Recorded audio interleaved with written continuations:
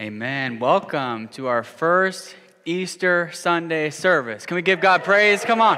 I'm so thankful to be here with you all. So good to gather this morning and to celebrate the victory that Jesus Christ had in the resurrection. The victory over death, sin, hell, and the grave. You're going to hear that phrase a little bit during this sermon. Victory over death, sin, hell, and the grave. It was so beautiful to celebrate what Jesus is doing in the lives of people in our city through these baptisms. We had 5 baptisms in the first service. We have like 16 next week. So I don't know how that service is going to go. I'm going to have like a 10-minute sermon, I guess. But it's going to be a good day. So you better be back next week. Come on. But I'm just so thankful for what God's doing in people's lives. Can we give God praise again? I do this a lot. Give God praise again for the baptisms. Come on. Yeah, so you're going to clap a lot today in Jesus' name, all right? So if you're new with us, I want to say welcome to you. I know it can be a little nerve-wracking coming to a new church. For me, I remember there was a season when Emily and I were checking out churches when we first got married, and I was always so nervous. So if you're feeling nervous right now, I just want to pray in Jesus' name you wouldn't feel nervous.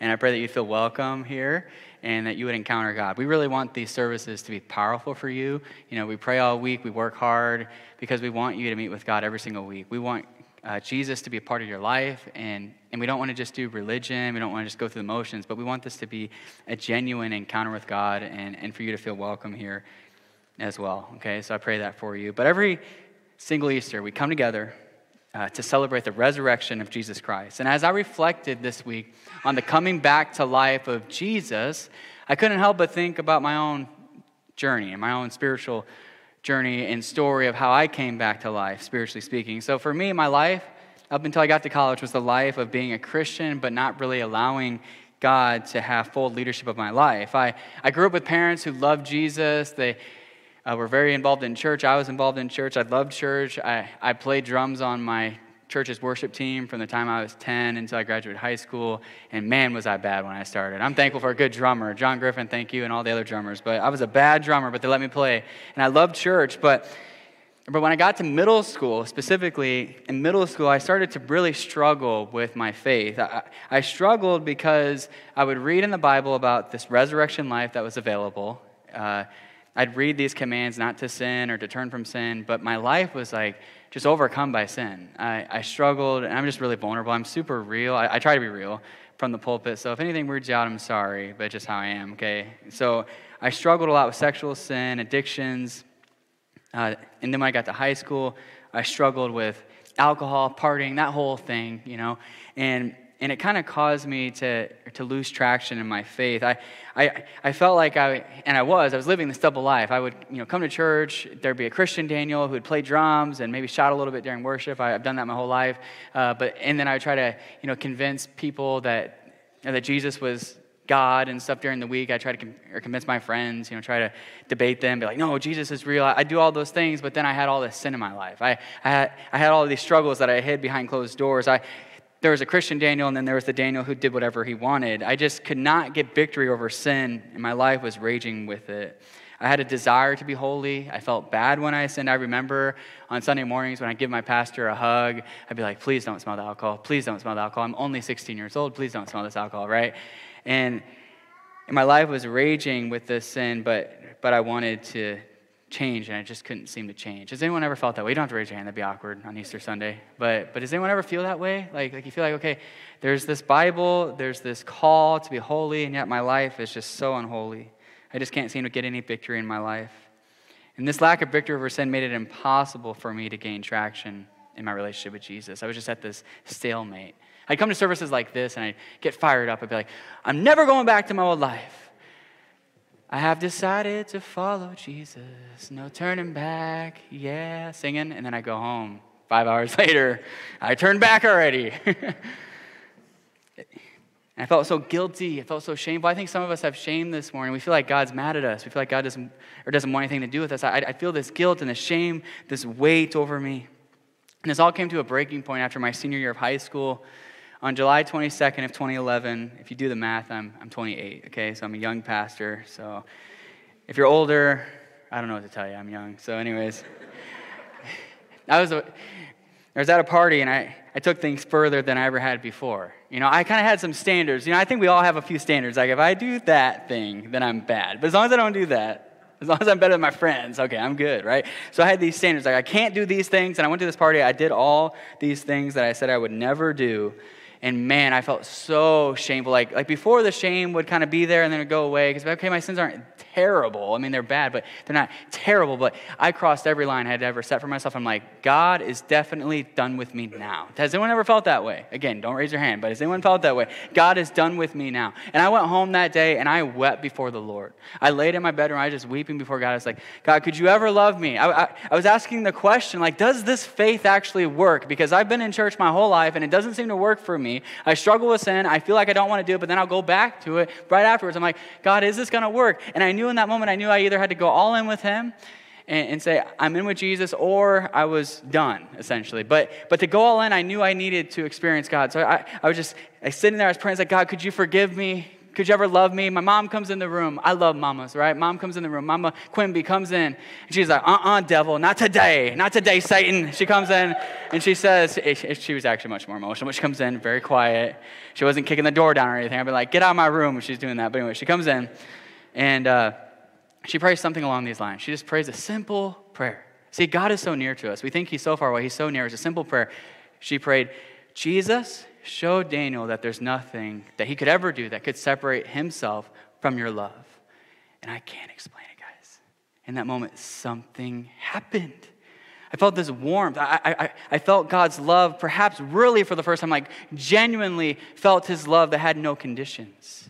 It was like the resurrection life of Jesus came inside of me. It was insane. My heart was so hard before all of a sudden it started to melt before him. And I knew that if he could love me on my very worst day, I said, I'm not going back. I can't go back to that old life. If he could love me on my very worst day, and God loves you on your very worst day, if he could love me on my very worst day, then I had to go all in for this Jesus. If he really paid the price on the cross for my sins, and he didn't just pay the price, but then he comes up from the grave and makes resurrection life possible, I got to go all in with Jesus. There's no half in, half out. And my heart changed. I changed in that moment.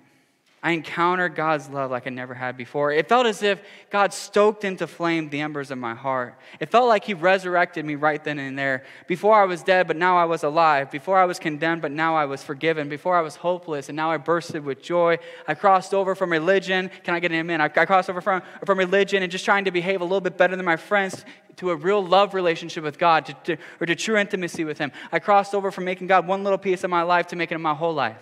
I crossed from shame to grace. I experienced grace that doesn't only forgive me from my sin, but gives me power over my sin. I'm about to start preaching. Come on, somebody. I crossed over from just admiring God to really wanting God deep in my inner being. My encounter with God's love changed me forever. I realized that, yes, I was far more sinful and flawed than I could ever imagine, but at the same time, I was more loved than I could ever dream. Come on.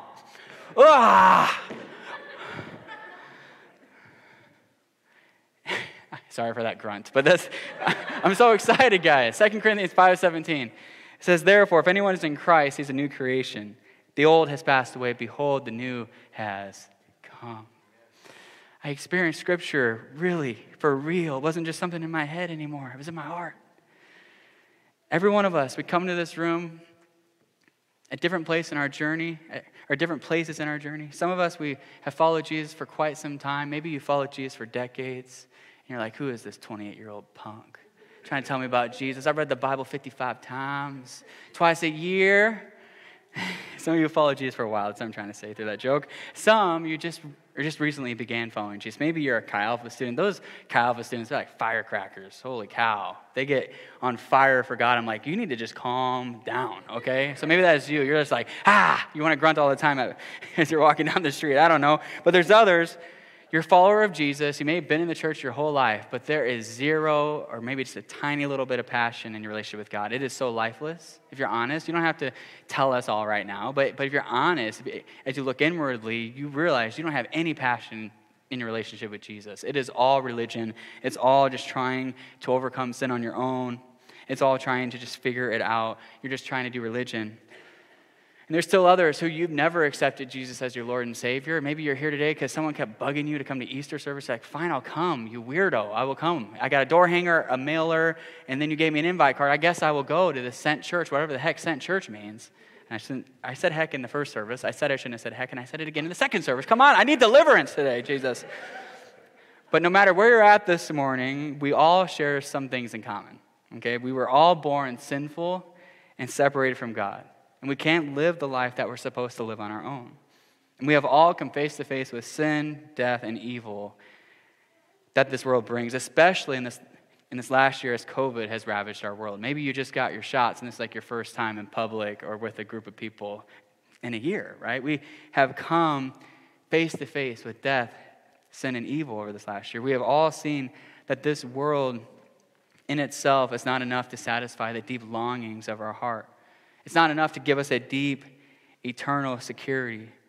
Our only hope as human beings is that there will be someone outside of this world who knows more than we do, who's stronger than we are, who can set things right. We have realized this world is broken. We need a Savior. We need someone who can bring our hearts back to life. We need someone who can give us victory over sin and death. We need someone who can restore this world and everything in it that's broken. We need Jesus. The scriptures tell us that Jesus is this person who can set everything right in the world and in your life. And with that said, we are continuing our sermon series, Beauty for Ashes. We started this on Friday night. As I prayed about this Easter series, I just felt that the Lord was leading me to Isaiah chapter 61, verse 1 through 3. You see, when Jesus begins his ministry in Luke chapter 4, he goes into a synagogue, he picks up a scroll, it happens to be Isaiah, and he reads from chapter 61. And he says, this prophecy about a Messiah is actually about me. Think about this. Jesus was a carpenter. He was from Nazareth, which was like a really crummy town. So think about a crummy town around here. I'm not going to name any names. They're all great towns, right? I'm sorry. I didn't mean to offend you. But think about a crummy town.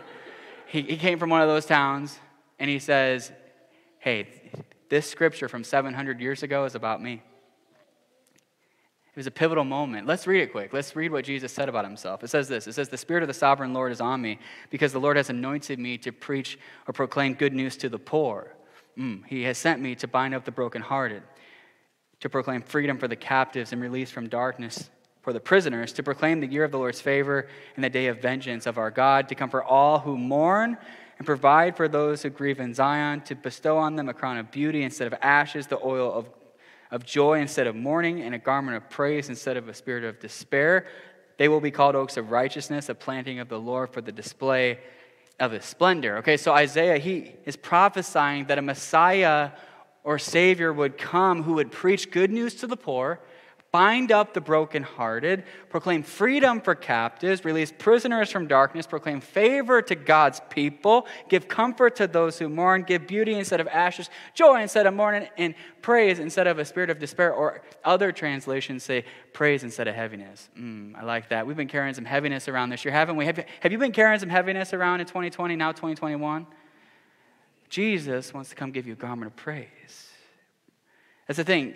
Isaiah, he's saying that a Messiah, a Savior King will come and he will reverse the misfortunes of God's people. The consequences of death, sin, hell, and the grave will be overturned through God's Messiah who will crush the enemies of God. Jesus, he gets up boldly and says, I am this person. And he achieves the reversal of these things through living a perfect life, through his substitutionary death on the cross where he paid for our sins, and then through going in a grave and rising back up out of it 3 days later.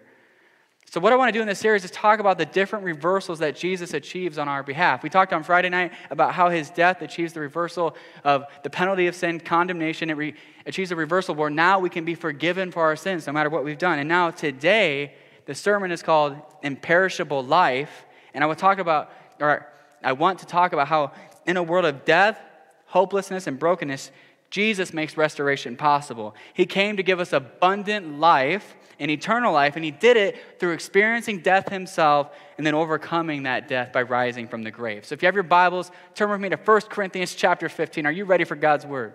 I'm ready for God's word. I'm excited. I'm excited for Easter celebrations like lunch and Easter eggs after this, but right now it's God's word, right? 1 Corinthians was a letter written by the Apostle Paul, who was a missionary and church planter. He opposed God's work at first. He had Christians killed during a period of his life, right after Christianity kind of got going, he would get Christians killed. He would kill Christians. And then Jesus reveals himself to Paul, and Paul is absolutely transformed. He experiences the resurrection life of Jesus. And then Paul goes on to become the greatest church planter and missionary that the world has ever seen. And he is largely responsible for the church's expansion throughout the Middle East and into Europe. About 20 years after Jesus' ascension to heaven, Paul starts a church in Corinth. And Corinth was a crazy place. It was like Vegas and any other place you could think of that might be a little crazy combined, okay? I should have had some other ideas, but all that popped in my head was Vegas. So there you go. That wasn't in my notes. But point is, it was a crazy place. So he left. He starts the church. He appoints a leader, and the leader was likely, recently saved or, a relatively new Christian. He appoints a leader, and he moves on and says, okay, you guys got this. Well, things start to get cray-cray, okay? So church ain't just cray-cray today. It was cray-cray in the beginning sometimes too. So they started giving in to bad theology, bad ways of thinking about God. They started giving in some bad practices. If you read 1 Corinthians, they did some weird stuff, okay? I'm not going to get into it all today, okay? It'd be a little bit more like, I don't know, rated R maybe. I don't know. We have to get into that later, but not today, okay? But point is, Paul's trying to get this stuff under control. He's like, you guys are crazy. I was with you for a year, and I leave, and now look at you. You're departing from the faith I gave you. And much of the letters in the New Testament were written for this reason. They were written about real-life situations that were going on in local churches, and Paul and the other apostles are trying to correct these things that are going on, or sometimes they encourage them. I think the book of Philippians is like the only one that's like, hey, you're doing a good job. But the rest of them is like, hey, you need to figure this out. They're written to guide the new church on how to really be the church that God calls them to be. And one of the things that Paul is trying to correct in 1 Corinthians, one of many, is the fact that they were starting to deny the resurrection. And more specifically, they were denying the resurrection that's going to come at the end. So there's Jesus' resurrection that happened 2,000 years ago, and then there's the promise of everyone who puts their faith in Christ. We will be raised up. Our bodies will be raised up to be with Christ forever, and those who don't profess faith in Christ will be sent to the other place, the one we're not as excited about, the one without God. It's called hell, okay? So that's what's going to happen at the end of the day, or on the last day. But the church in Corinth was starting to kind of leave that teaching. They were saying, okay, resurrection at the end, that's too crazy. Because they lived in the Greco-Roman world, and in the Greco-Roman world, they believed that when you died, you either just perish, you're just done, or you kind of float around in the underworld. Like if you've seen the movie Hercules, some of the parents in here have seen or if you were born in the 90s like me, you've seen Hercules, right? And it's just like floating around in Hades. That's what they believed. But Paul is saying, no, on the last day, God will raise up our bodies and he will renew the heavens and the earth, and we'll live in a place that's more real than anything we've ever experienced.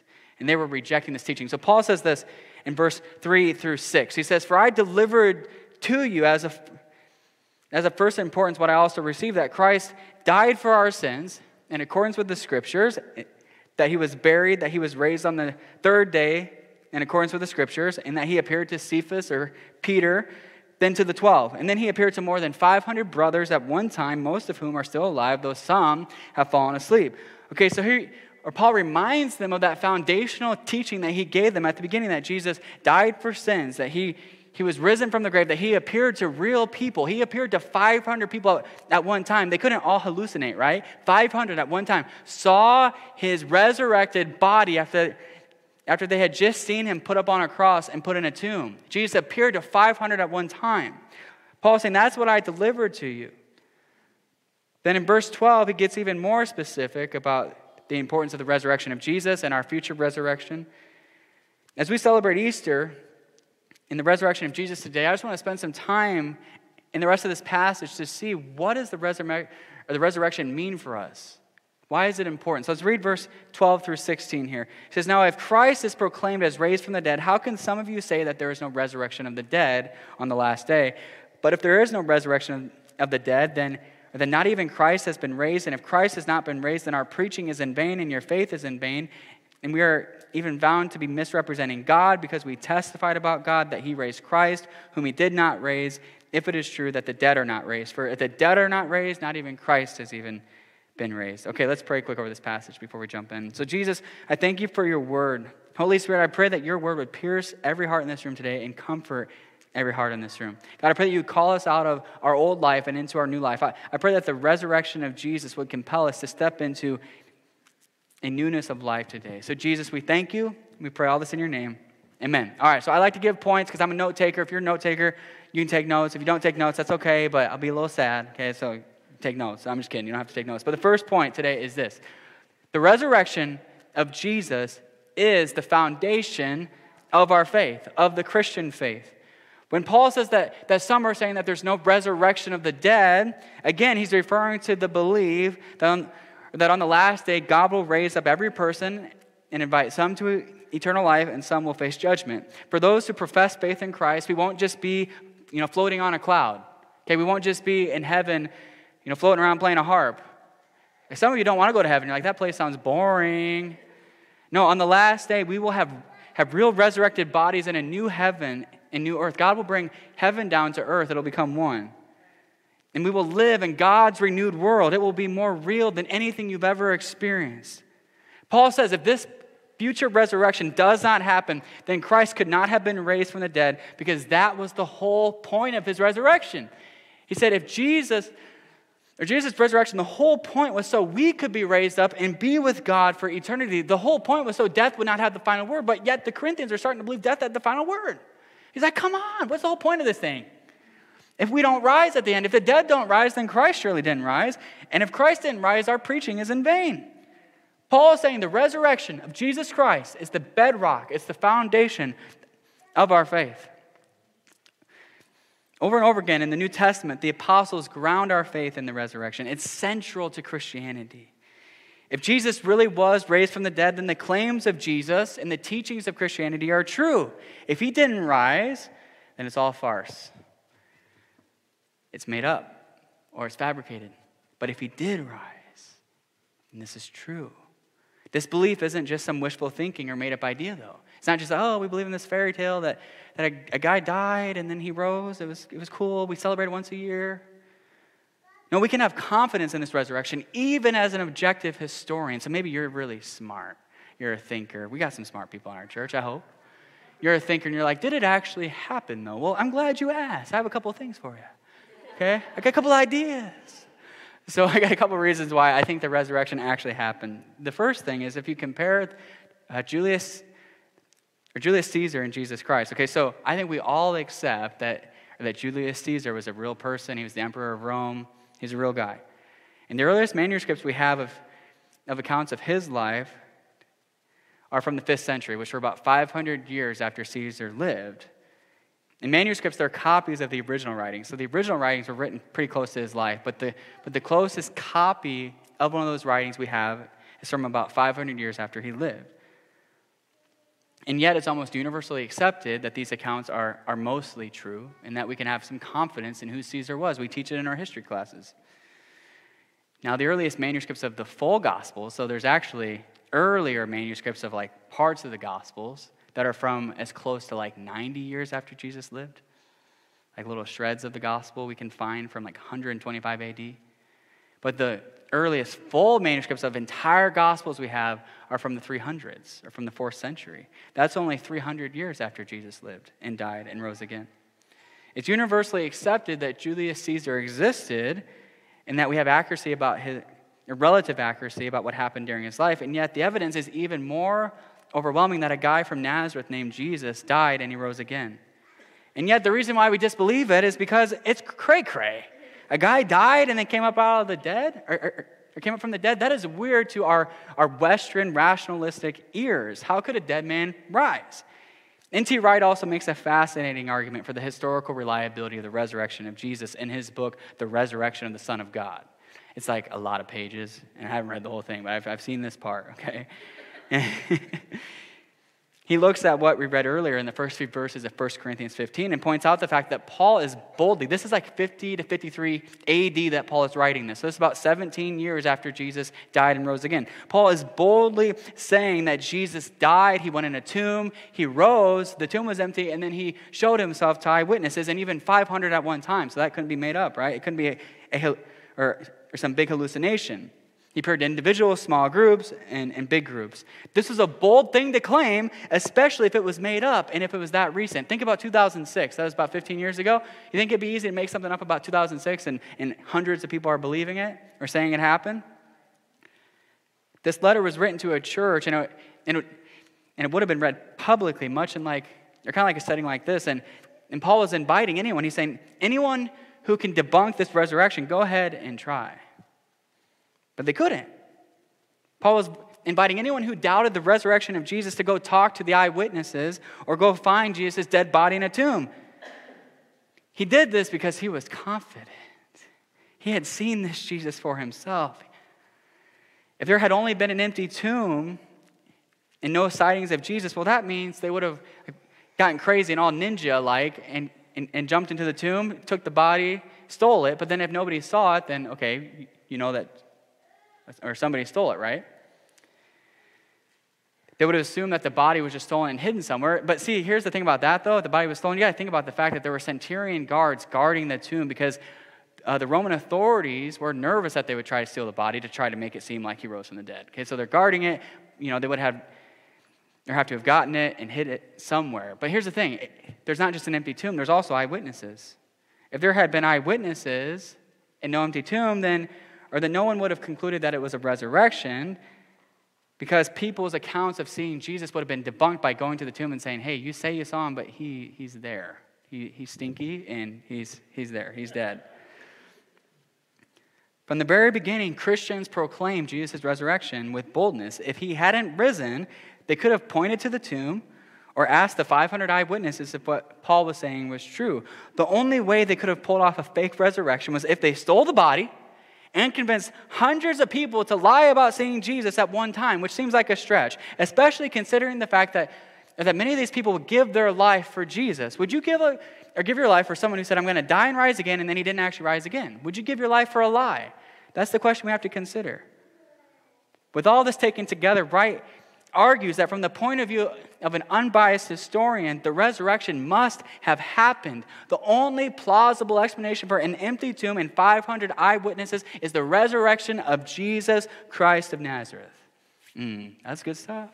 Paul is arguing here in 1 Corinthians 15 that if we lose this foundational teaching, then we lose everything. Our faith has nothing to stand on. But then in the following verses, he explains what the resurrection accomplishes for us here and now. And I think this is important because we need some hope, we need some joy, we need some life in this place and in our city and in our world. And the resurrection is the keys to that. So let's take a look at this. Verse 17, you're about to get excited. Someone about to shout me down. I can just see it. Let's see, verse 17.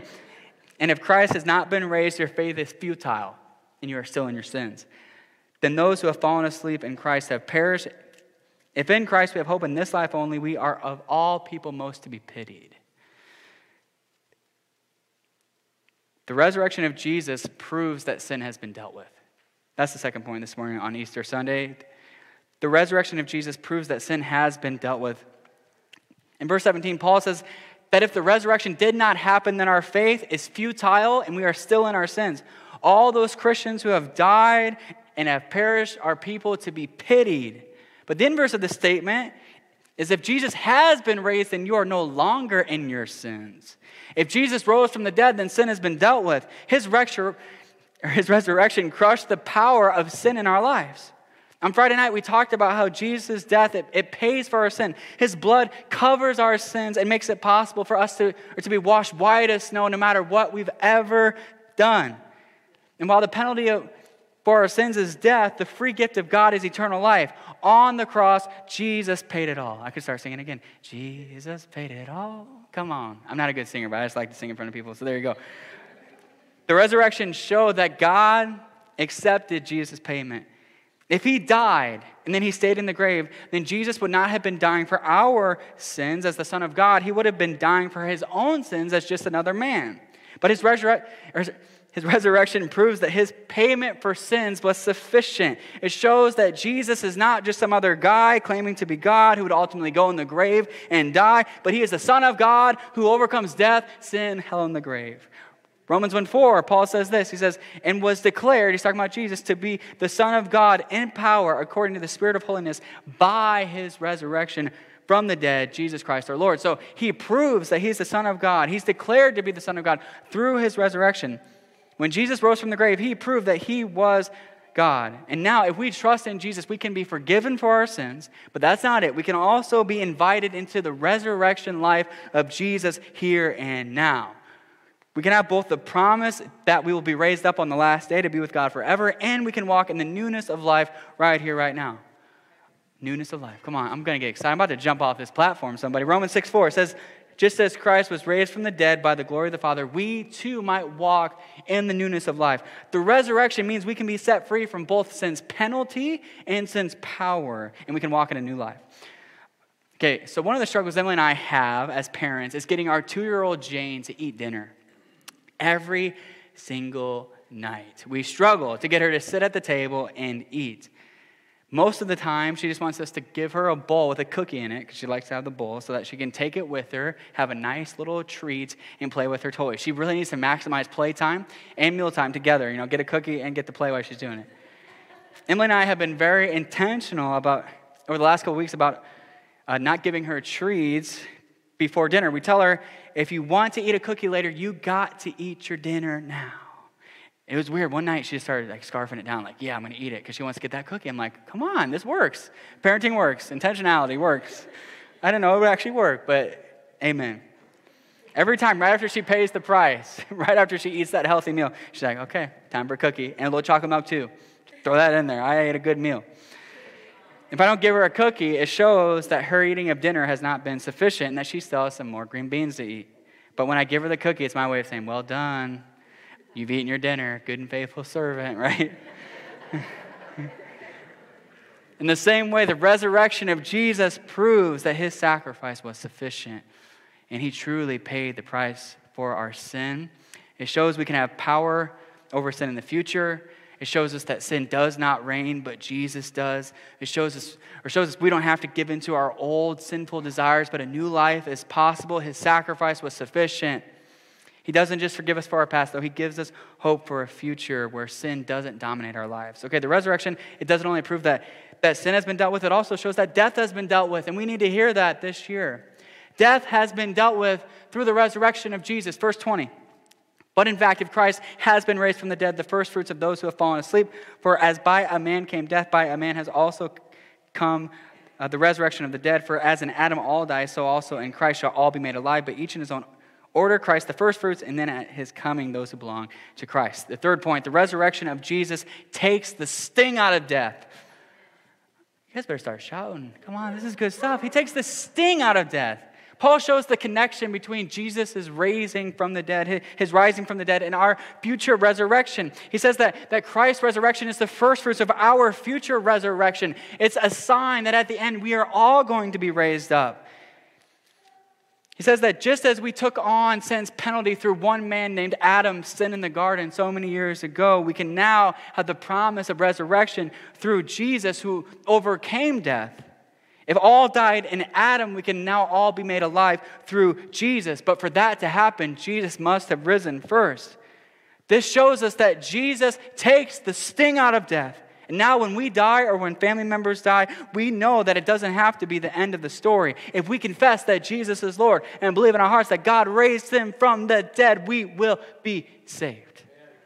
And we will be with Christ on the last day. 1 Corinthians 15:51-56. This is further down in our passage. It says, behold, I tell you a mystery. We shall not all sleep or die, but we shall all be changed.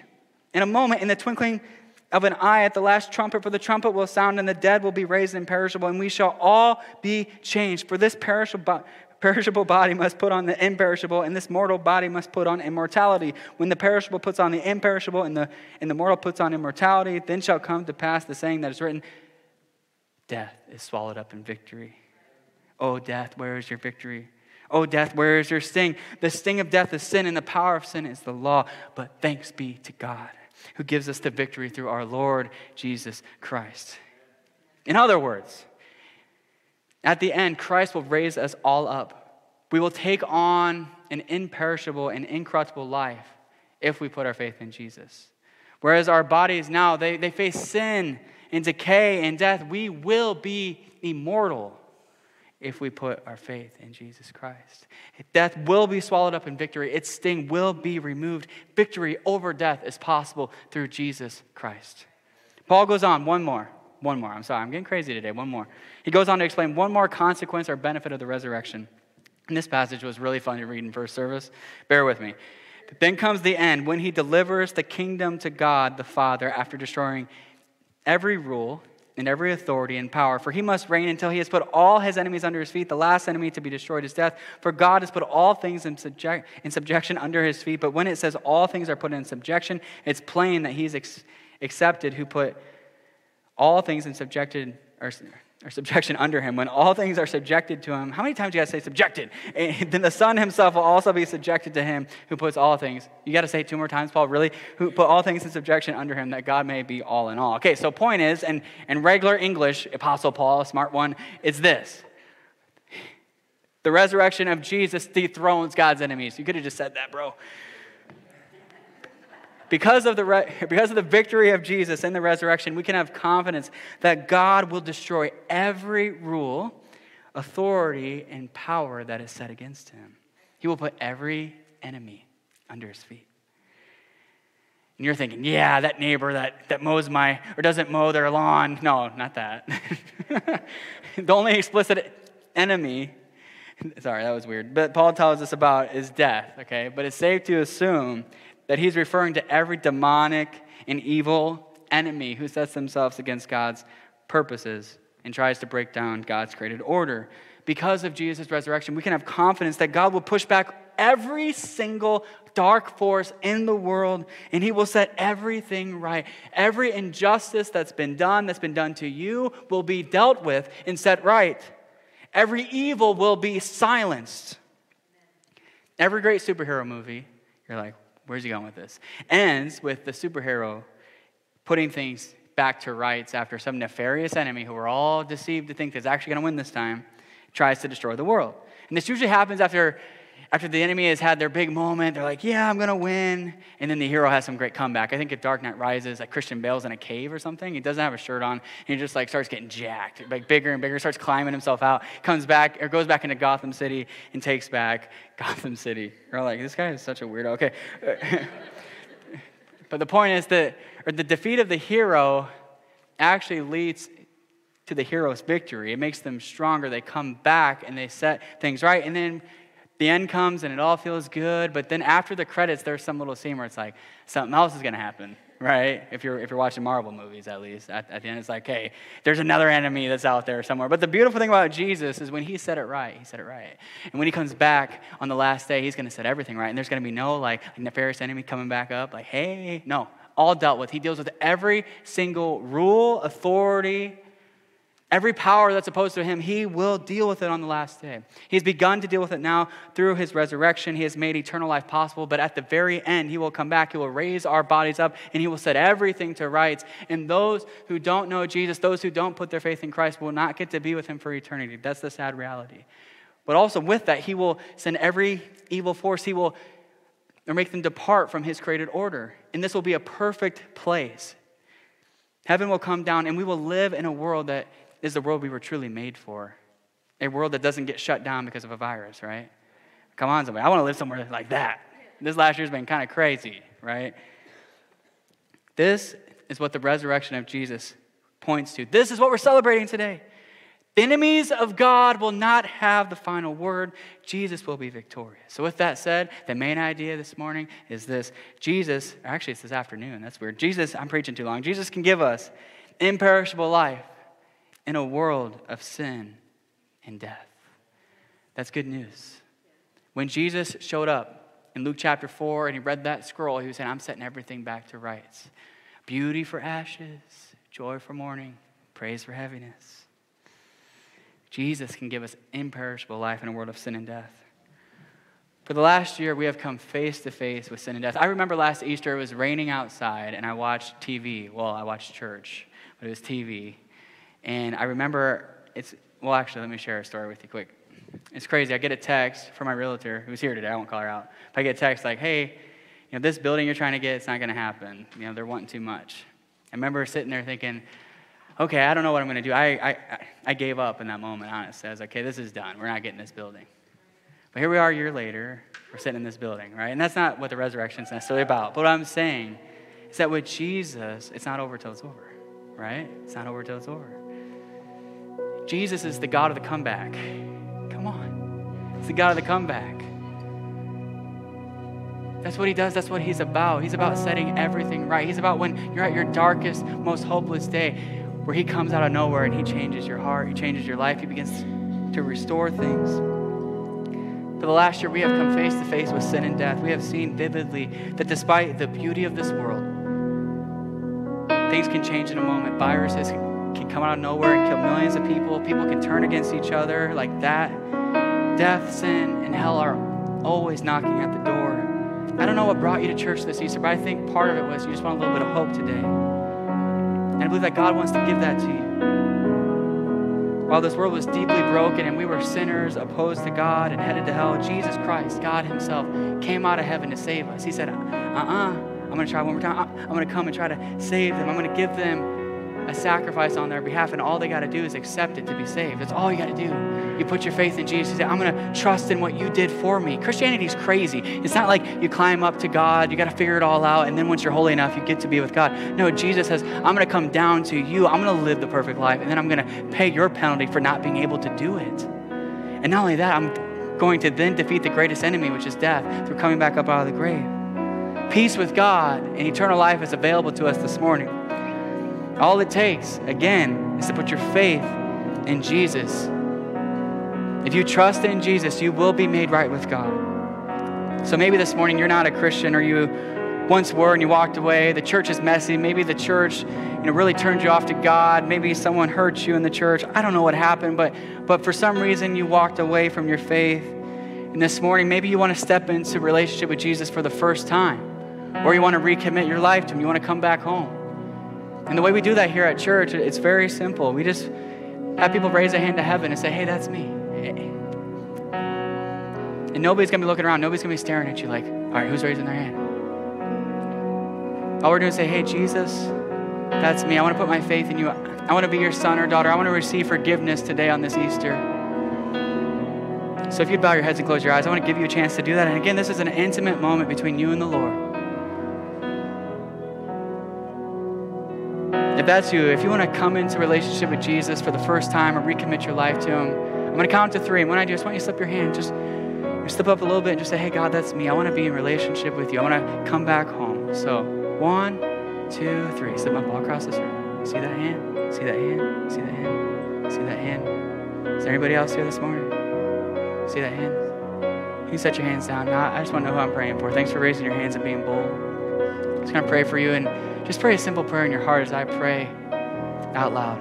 All right, Jesus, we love you so much. And God, we thank you for Easter Sunday. We thank you that death does not have the final word. And God, I pray this morning that for those several people who raised their hand, I just pray, God, that something supernatural would happen right now. God, that dead hearts would come to life, that old things would be gone, new things would come. God, I pray that you would see our sincere confession today, our confession to say we're not going to continue living that old life. We're going to turn from our sin. We're going to receive forgiveness and walk into the newness of life. So Jesus, we thank you that you made it possible. In Jesus' name, amen. If you'd stand all across this room, I want to worship one more time before we go and get on with our day. I just want to summarize, guys. Paul, in this passage, he's telling us that sin, death, hell, and the grave does not have the final word. You need to get that. Sin has been dealt with. Death has been overcome. The Lamb of God, the Lion of Judah, has defeated the enemies of God. Those are our names for Jesus. He has defeated the enemies of God. When there was no breath left in his lungs, the Holy Spirit brought his body back to life. And on the last day, God will bring our bodies back to life and restore everything that's broken. Today is a day of celebration. We need to step into this life and this joy that God has for us. So I want you to do something for me right now. I want you to put your hands out in front of you like this. And if you're not comfortable, you don't have to, but like this. Okay, so palms down. Just put it out in front of you. And right now, there's a lot of burdens we carry. There's a lot of ashes we carry on, or heaviness. And right now, I just want to pray that God would help us to set those things down. And then we're going to pray that he'd help us to receive his joy. So first, let's pray that he'd help us to set these burdens down. So this morning, Jesus, we just pray that you'd help us to set all the burdens down in this world. There's so many burdens to be carried in this world right now. And Jesus, we pray that you'd help us to put it all down at your feet, to leave it there, and to walk forward into the new life you have for us. Now turn your hands around. All right, let's pray that God will give us beauty for ashes. So Jesus, we pray for beauty for ashes. Lord, come on. God, we pray for joy instead of mourning. And God, we pray for a spirit of praise instead of heaviness. Holy Spirit, do what only you can do. Do what only you can do, God.